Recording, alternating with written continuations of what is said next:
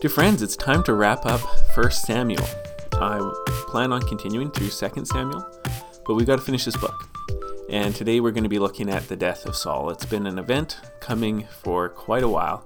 It's not a long chapter. I kind of get the sense that though some details are given about how it happened, and I think they're important to think about what's communicated, it doesn't take a long time telling about this. And so I sense that there's this desire to tell what happened, but not to glory in it. This isn't a good thing. And the Lord isn't glorying in the death of Saul, who the Lord chose and selected and anointed, but eventually had to reject from that position, and Saul shipwrecked his faith. So we're in the final chapter of 1 Samuel. That's chapter 31, and let's read it. Now the Philistines were fighting against Israel, and the men of Israel fled before the Philistines and fell slain on Mount Gilboa. Now remember, David was supposed to be in this battle, unsure if he would turn against the Philistines in this. Interestingly, it's possible, if the Philistines hadn't sent David back, that David may have actually rescued Saul's life. He may have come into the battle and actually sought out Saul and then acted as Saul's bodyguard. So that's totally possible, and it's possible that the fact that the Philistines sent David home was under the providence of God to allow this situation to happen. But, you never know what could have happened. We only know what did happen. But this battle has been being led up to for a few chapters now. And so interestingly as well, it's almost like this fight with Saul dying is probably happening right around the same time that David has either discovered that Ziklag's been burned or is chasing after the people that burned Ziklag. Those two stories, those two events are happening around the same time. Verse 2. And the Philistines overtook Saul and his sons, and the Philistines struck down Jonathan and Abinadab and Malchishua, the sons of Saul. Okay, so the battle's happening and Israel is losing, and we start to focus in a bit more on Saul and his sons, and Saul's sons die first. Verse 3, the battle pressed hard against Saul, and the archers found him, and he was badly wounded by the archers. Okay, so now we're starting to slow down in the story. We're starting to focus in on Saul as a character. We started off with the big wide-angle lens of the battle happening on this mountain with Israelites dying, and we're focusing in on Saul and his sons. Interestingly, that Jonathan is we don't really beat Abinadab or Malchishua, and Jonathan's death just kind of happens, which is a bit sad because he was a wonderful guy.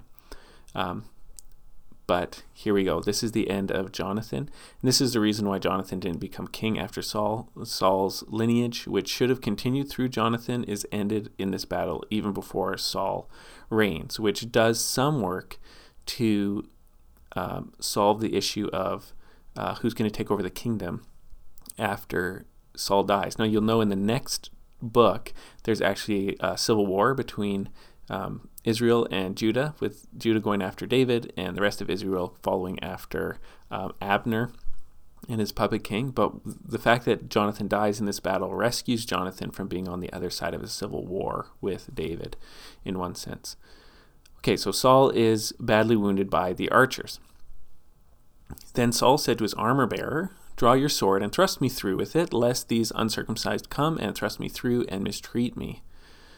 But his armor-bearer would not, for he greatly feared.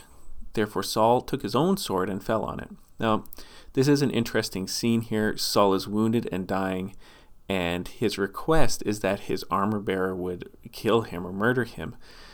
This isn't good. The armor-bearer is like a golfer's caddy. He would carry around the spears and the weapons that Saul would use so that he could not have to carry his own weapons. He could just fight with one weapon at a time. And an armor bearer usually had a really intimate relationship with his Lord.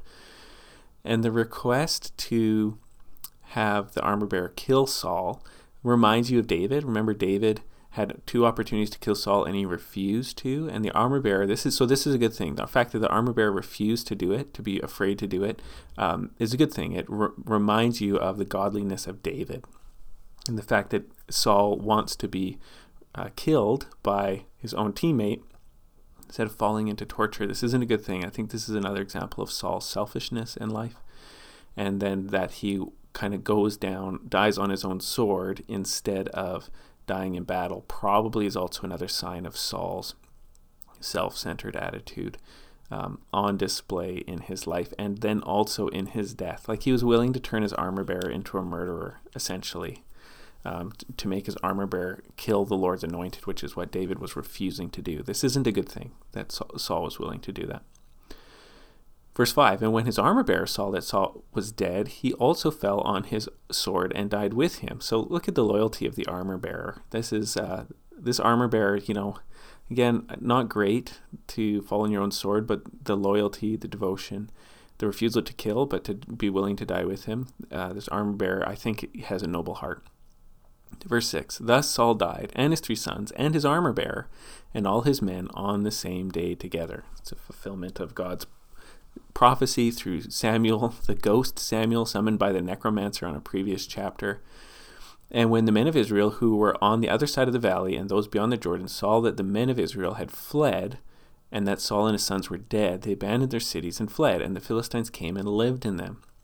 So essentially what it means is when the army was defeated, the people nearby watching the battle saw that they were now incredibly vulnerable, and they left. And I think this was just a common thing that would happen back then, is that the borders were very flexible depending on who won the most recent battle, and the borders would be moved back and forth as people won and lost their battles.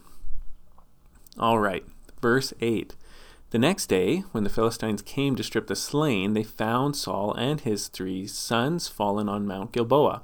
So this would be a practice of going around to look at the bodies. You might collect armor, you might collect rings, you might collect earrings. This is part of how armies probably paid for themselves, would be loot and booty and stuff. And so they fought one day, they went and rested, and now they've come to collect their treasure.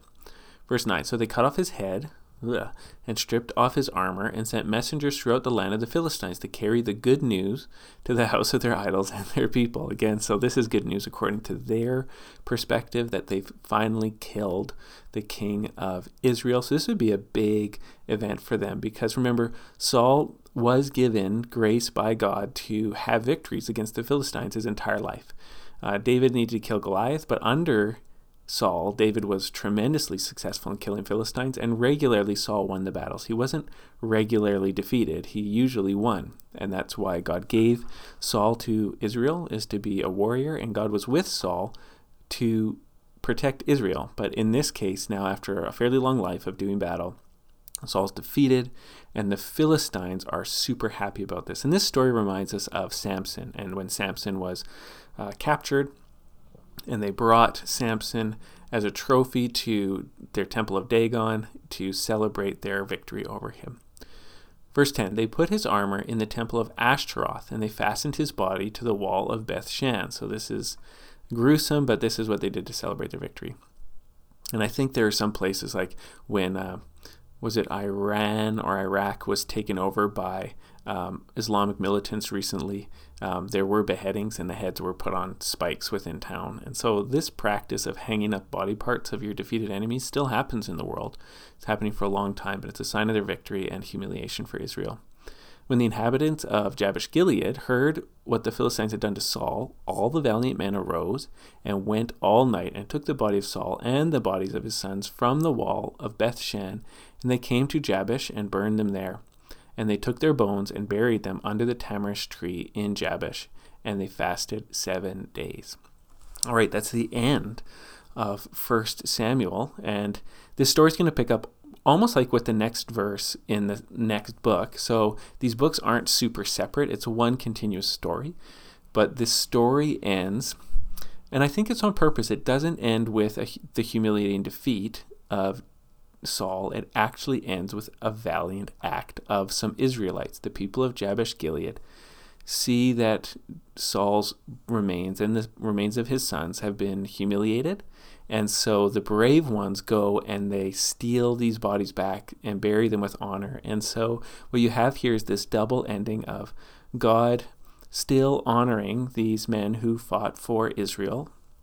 Even though Saul died rejected, God allowed him to be rescued from the disgrace of being hung dead and have his body buried And it also ends with this reminder that there are still valiant men in Israel. And these valiant men, in the midst of a military defeat, go bravely and steal back these remains and treat them with honor and bury them and then fast 7 days, which is, I think, a sign as well as like a commitment to the Lord.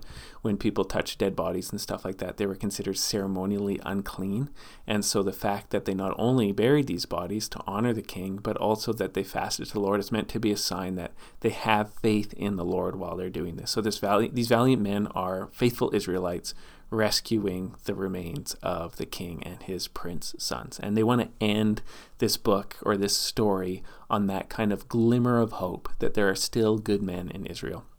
All right, so next time we'll pick up with the next book, and somewhat tragically, the beginning of a civil war in Israel. So David is the anointed king, where the previous anointed king is dead, but he's not going to enter into his kingship for a while yet, to the loss of Israel, but to the education of the people of God. Be blessed, my church.